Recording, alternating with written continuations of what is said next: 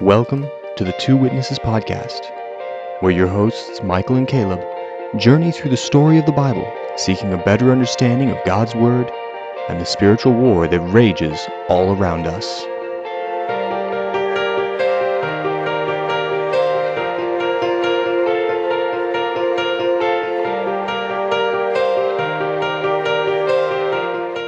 Previously on the Two Witnesses Podcast, Noah and his family enter the ark, and Yahweh himself shuts them in as the floodwaters wash over the earth.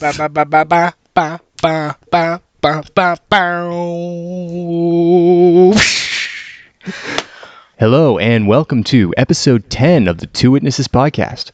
I'm Michael. And he's Caleb. just leave it. Just leave it. We're good. Oh boy. We're tired. Yes. And sick. Yes. Okay. Sick and tired of what? I said we're tired and sick. Of what? I don't know. Satan. That's what we're tired and sick of. Yeah. Yeah. You know what? It would be really cool. Is that you or me? That's you. Oh, my bad. Okay, there we go. You know what would be really cool? Is if when we die and God's judging Satan, because we're going to be the jury, if we all just get one clean slap. Just slap him right in the face as hard as we can. That would be awesome. Yeah. Yeah, they kind of would be. Yeah. All right. So, you want to open some prayer, Caleb? Sure. Dear Heavenly Father, God, we just pray that you be with me and Michael as we go through your word, God. Be with our viewers. Help us all understand. Help us give us knowledge and ideas about your Bible, or about the word that we're reading today, God. And help us be able to pronunciate correctly and explain everything that we're thinking thoroughly, God. Lord, we just love you so much. In Jesus' name we pray. Amen. Okay. So, I didn't mention this in the previous episode. But one of the things that's new, some of our listeners will already know about this, but of course, the one guy on the other side of the room doesn't know about it. The YouTube channel, you know about this. Dear. Oh, I do. Okay. Yeah. Yeah. So, as of when I released episode 8, we actually have a YouTube channel where I will be posting the episodes it's just going to be a static shot of our cover image, the fiery chariot picture. Right now, episodes 3, 5, and 8 are glitchy. They cut out halfway through. I'm not sure why. I need to fix that, but I will fix that shortly. And then when we release a new episode, I will have the episodes out on YouTube as well. So that now you can actually be viewers, like Caleb keeps calling you, instead of just listeners. Listeners. Yeah. Okay. Fair enough. Just think it's funny that you always call them viewers. Oh, I'm tired. Yeah, me too. Your turn to read. But I'm tired. Okay. But it's God's word. Genesis 8. Isn't Leviticus 8? it? Yeah. Whatever. Revelation. Okay. Yeah, I know you want to get there. Oh, I do. So badly. Yeah. It's going to take us a little while, though. Long time.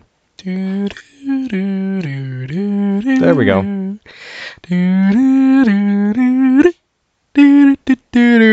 Alright. Chapter 8, verse 1.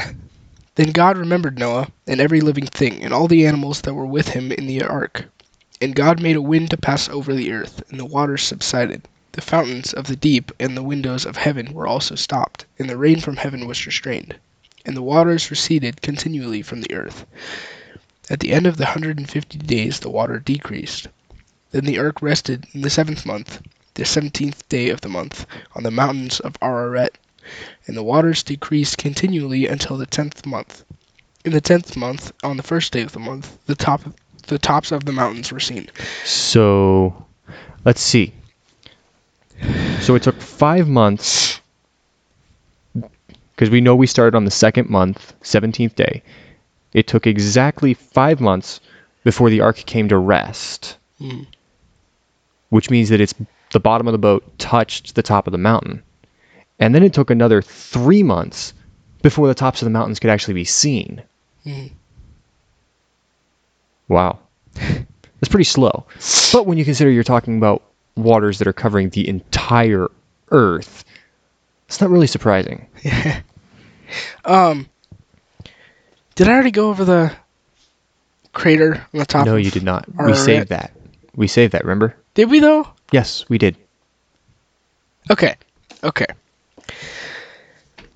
Satellite images going over Mount Ararat. They picked up a crater. Okay, and this crater looked like a boat. And the Bible says here that that Noah's Ark came to rest on the top of Mount Ararat. So, they went and they investigated the boat to see whether it was the ark or not.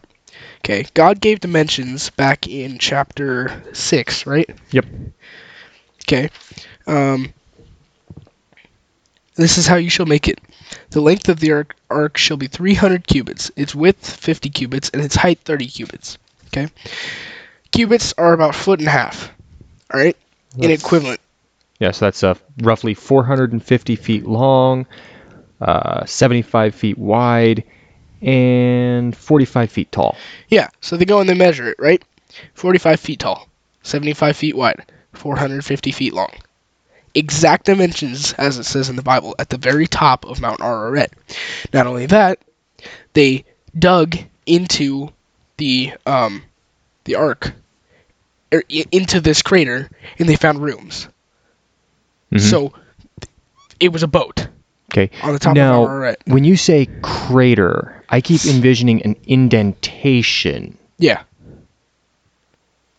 It's basically what it was. But if they dug into the... Oh, wait, you know what? Hold on a sec, now that I think about it. I see what you're getting at. I think what you mean is that it's an outcropping. It's something that's sticking out. It wasn't doing that either. No? So it's doing this? No, you know what? I don't think it's doing that. I think it's like, it's a little bit down, but it's flat, like the top layer, like the top level. Okay. And then they dug down and found the rooms. Okay. Okay. And that's how they found the depth. Yeah, they dug down a little bit. I think I've seen pictures of what you're thinking of, and it's a little bit of a mound, but then it also goes down a little bit. Yeah. Okay.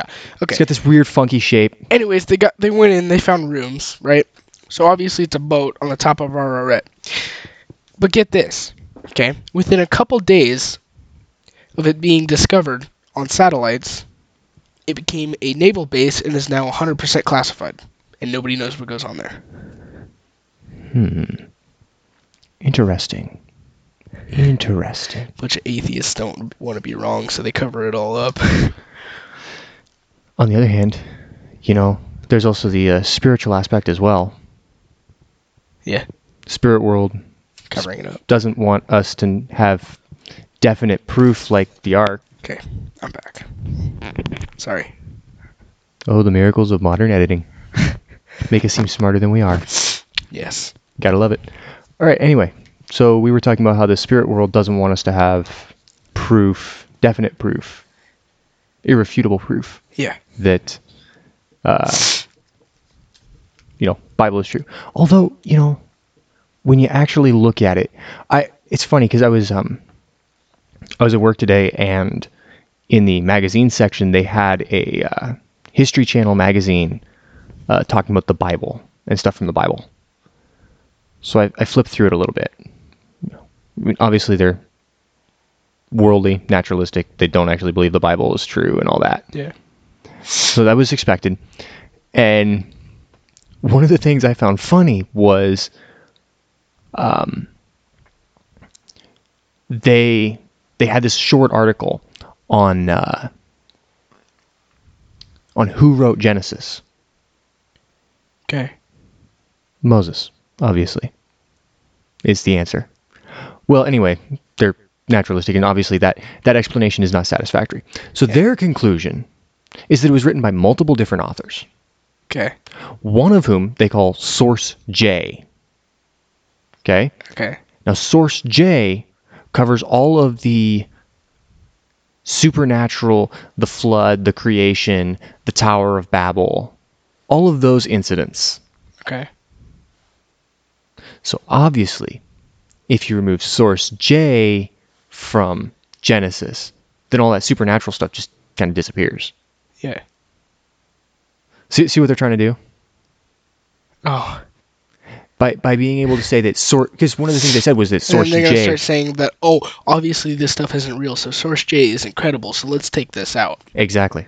So that people will stop reading nonsense. Well, I mean, like, have you ever heard of the... I think it was the Jesus Seminar? Where they like went through the New Testament and they categorized words the words of Jesus based on like words they thought he did say, words they thought he might have said, and words they thought he definitely didn't say. And when you take all that out, you basically have just Jesus as a life coach. And you take out all the references to his divinity and all the times that he said he was the Son of Man. So he's just a life coach. A life coach. Well, I mean, like that's the Son of God. Is a life coach. The coach. guy who came down and died on the cross for everybody's sin is a life coach. Now all I can think about is Jesus with a whistle and a baseball cap. I know, right? A life coach. Yeah. But I mean, like, that's how a lot of modern churches nowadays present Jesus. You know? I mean, he wasn't our Savior who came and died for us, died for our sins, to redeem us from our failings. But he's just, someone who gives you advice on how to live. Yeah. How to treat other people. Which, I mean, he does. Yeah. He does. But he's a life coach plus more. Like, life 5 times more. Life coach is like maybe like 5% of his job. Life coach. So stupid. Did they use the word life coach? I don't know if they actually use the term life coach, but it's one that's yeah, it would be hilarious. That would be. But it's one that I've heard used by other people about that perspective. Anyway, let's see. Where were we? Okay. Verse 5. No. Verse 6. Yeah. So it came to pass, at the end of 40 days, that Noah opened the window of the ark which he had made. Then he sent out a raven, which kept going to and fro until the waters had dried up from the earth. He also sent out from himself a dove, to see if the waters had receded from the face of the ground. But the dove found no resting place for the sole of her foot, and she returned into the ark to him, for the waters were on the face of the whole earth. So he put out his hand and took her, and drew her into the ark to himself. And he waited yet another 7 days, and again he sent the dove out from the ark. Then the dove came to him in the evening, and behold, a freshly plucked olive leaf was in her mouth. And Noah knew that the waters had receded from the earth. So he waited yet another 7 days and sent out the dove, which did not return again to him any more. Okay, I have a question. Mm-hmm. So, is there any significance in it being an olive branch that it brought back? I'm not sure. Okay, is that like a type of plant that like only grows in certain areas? It only grows in like rocky areas, right? Olives? I don't know enough to be able to say one way or the other. Okay. I feel like I've heard someone use it to make some kind of significance, but I don't remember what it was. Okay. I mean, everything is significant in the Bible. Yeah. In some way, even if we don't know what it is. Mm-hmm. Like, I'm sure there's some point to how he sends out the raven first, and then the dove, and the raven never comes back. Yeah. I'm sure there's some some purpose to that, but I don't know it. Mm-hmm. Anyway. Okay. And it came to pass in the 601st year, in the first month, the first day of the month, that the waters were dried up from the earth. And Noah removed the covering of the ark, and looked, and indeed the surface of the ground was dry. And in the second month, on the 27th day of the month, the earth was dried. So it took exactly 1 year and 10 days for the flood. Yeah. Because it started on the second month, on the 17th day, and the earth was finally dry in the second month on the 27th day. Mm-hmm. And so see, this is where the Jews concluded that Noah was born on Rosh Hashanah, was because in the 601st year of Noah's life, on the first month, the first day of the month. Yeah, okay.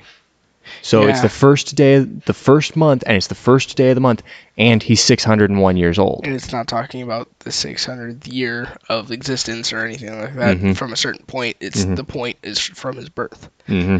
So, yeah. Yep. No. That could also... it would appear that they're concluding that it's the first month of the year, but it could also be talking about just the first month of his 601st year, whatever that was. I don't know. But people who are way smarter than me have come to the conclusion that it was probably referring to the 601st, or the first month of the year. Yeah. Of the year. Which, I mean, for example, for us would be January. Mm-hmm. Whereas for me, the first month of my year would be September, since my birthday's in September. Okay. Anyway, I think I explained that badly, but whatever. Yeah, that's fine. Then God spoke to Noah, saying, "Go out of the ark, you and your wife, and your sons wives with you." So they waited for God to actually tell them to leave the ark. Mm-hmm.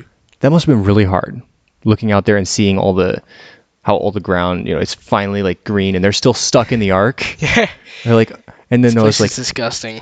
Animals just. and Noah's like, we're waiting for God to tell us we can leave. Yeah. Car ride, right? Can we leave now? No, we're waiting for God to tell us. Can we leave now? No, God hasn't said we can leave yet.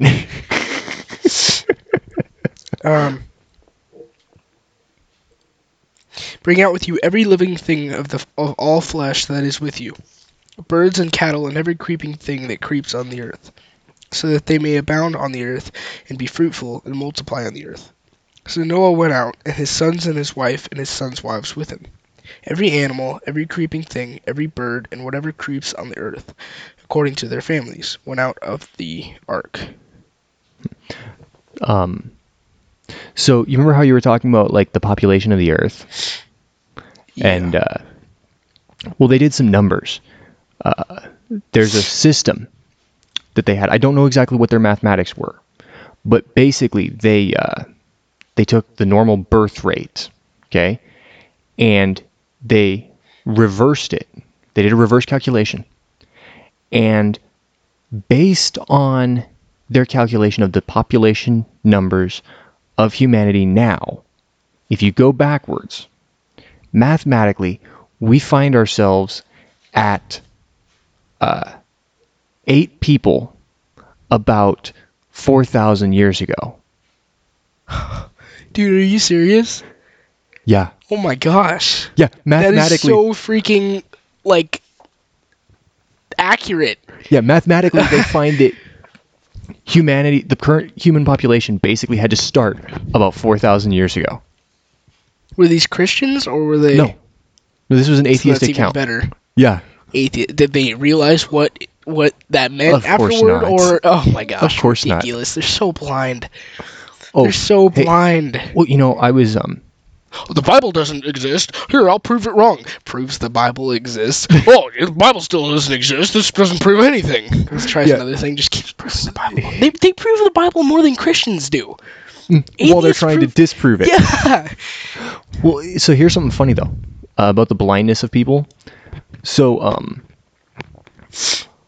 so there's this video called Patterns of Evidence, which I have not actually watched. I'm going to. It's on my list of things to watch, but it's supposed to be really good. But what it is it's basically talking about the Exodus, okay? Patterns of Evidence, the Exodus. And one of the things that they have with the Bible is, so they align the Egyptian timeline and the timeline of the Bible based on this one pharaoh, which is, I think it's Shishak or something like that. Anyway, based on the pharaoh who invades Israel during the time of David, I think. Anyway, but based on that, they go, okay, so that must be this pharaoh here. And based on that, they're able to calculate backwards because, this pharaoh ruled for so long, and then this pharaoh before him ruled for so long, and so they're able to align the timelines, right? Yeah. But the thing is that they don't match up. The timelines don't mesh. Okay. But if you change which pharaoh you're aligning to and move it forward like 300 years, suddenly things start to match up. Okay. Okay, so here's an example of how people can be blind. So there's this, I want to say it's actually in the video, okay, but there's this archaeology team, right? And they're excavating in Egypt. Christian or atheist? I think they're actually Jewish. Jewish, okay. Okay, but like they believe that the Bible is true. Yeah. This group does, okay? But here's the thing, okay? They're excavating, and they're finding records of a Semitic people, which would be the Hebrews, because Semitics are different from Egyptians, okay? And they're finding these records of Semitic shepherds that lived in this Goshen region of Egypt. Okay? And so the person who's doing the video, because he's doing like a documentary type thing, he's like, Semitic peoples, Hebrew people, basically, who were shepherds, lived in Goshen. That sounds like, out of the Bible. The guy goes, oh, no, these can't be the Hebrews because they're 300 years too late. This is 300 years after the Exodus. Oh my gosh. Autism. So dumb. Yeah. But if you just realign your timeline, all of a sudden everything makes sense, because here's the thing. Those shepherds that they're looking at, there's the graves, right? And as they go forward in the graves, all of a sudden you start to get higher numbers of children. And the adults start being, the dead bodies are starved. And there's more children. There's fewer males. Sounds like the attempts to eradicate the Jews, the Hebrews that the Egyptians were making at the beginning of Exodus. Remember? Kill all the male babies. The girls can live. Oh, yeah. Cut their rations. Oh, my gosh. But this can't be the Hebrews because it's 300 years too late. So stupid. Oh. That's ridiculous. You want to keep going? Yeah, we've got, 2 verses left, and then we'll actually be done with chapter 8. You're on verse 20, so it's actually, that's 3 verses. Yeah. I can't count. Then Noah built an altar to the Lord, and took of every clean animal and of every clean bird, and offered burnt offerings to the altar. Okay, question. As this was prior to the law, how did Noah know what kind of animals were clean and unclean? God told him. That's one answer. They didn't taste good. That'd be another possible answer. But remember that this was before we ate meat. Yeah. So how would he know what they tasted like? Well, what's your explanation? Well, so God could have told him. Yeah. Yes. I mean, he could have just told him specifically like what kinds of animals. The other thing is that this could actually just be Moses, who knew the law, saying, okay, so he's taking clean animals because Moses, looking back, knew the law and knew that those kind of animals were clean. And so instead of trying to talk from explain it from Noah's perspective, he's explaining it to the people of his time who also knew the law and would have known that those kind of animals were clean. And so he just calls them clean animals. It's just like if we're writing a book about, Spokane we're going to call that region Spokane, even if we are talking about its history 100 years before it became Spokane. Mm-hmm. Because that's still how we and our readers know it. It's still the Spokane area. That's its name. Yeah. You know what I mean? Yeah, I got you. Because otherwise our readers would have no idea what we're talking about. Mm. Anyway, 2 more verses to go. Okay. And the Lord smelled a soothing aroma. Then the Lord said in his heart, I will never again curse the ground for man's sake, although the imagination of man's heart is evil from his youth. Nor will I again destroy every living thing as I have done. While the earth remains, seed time and harvest, cold and heat, winter and summer, and day and night shall not cease. Interesting. I've got a note here in my Bible that in verse 21, when he says, I will never again curse the earth or curse the ground, I've got a note here that says that could also be translated as dishonor. Okay. I just find that interesting. Yeah. That, like this concept that the flood was like a shameful thing that was done to the earth. It was a dishonor. It was, I don't know. I just find that interesting. Yeah. Anyway,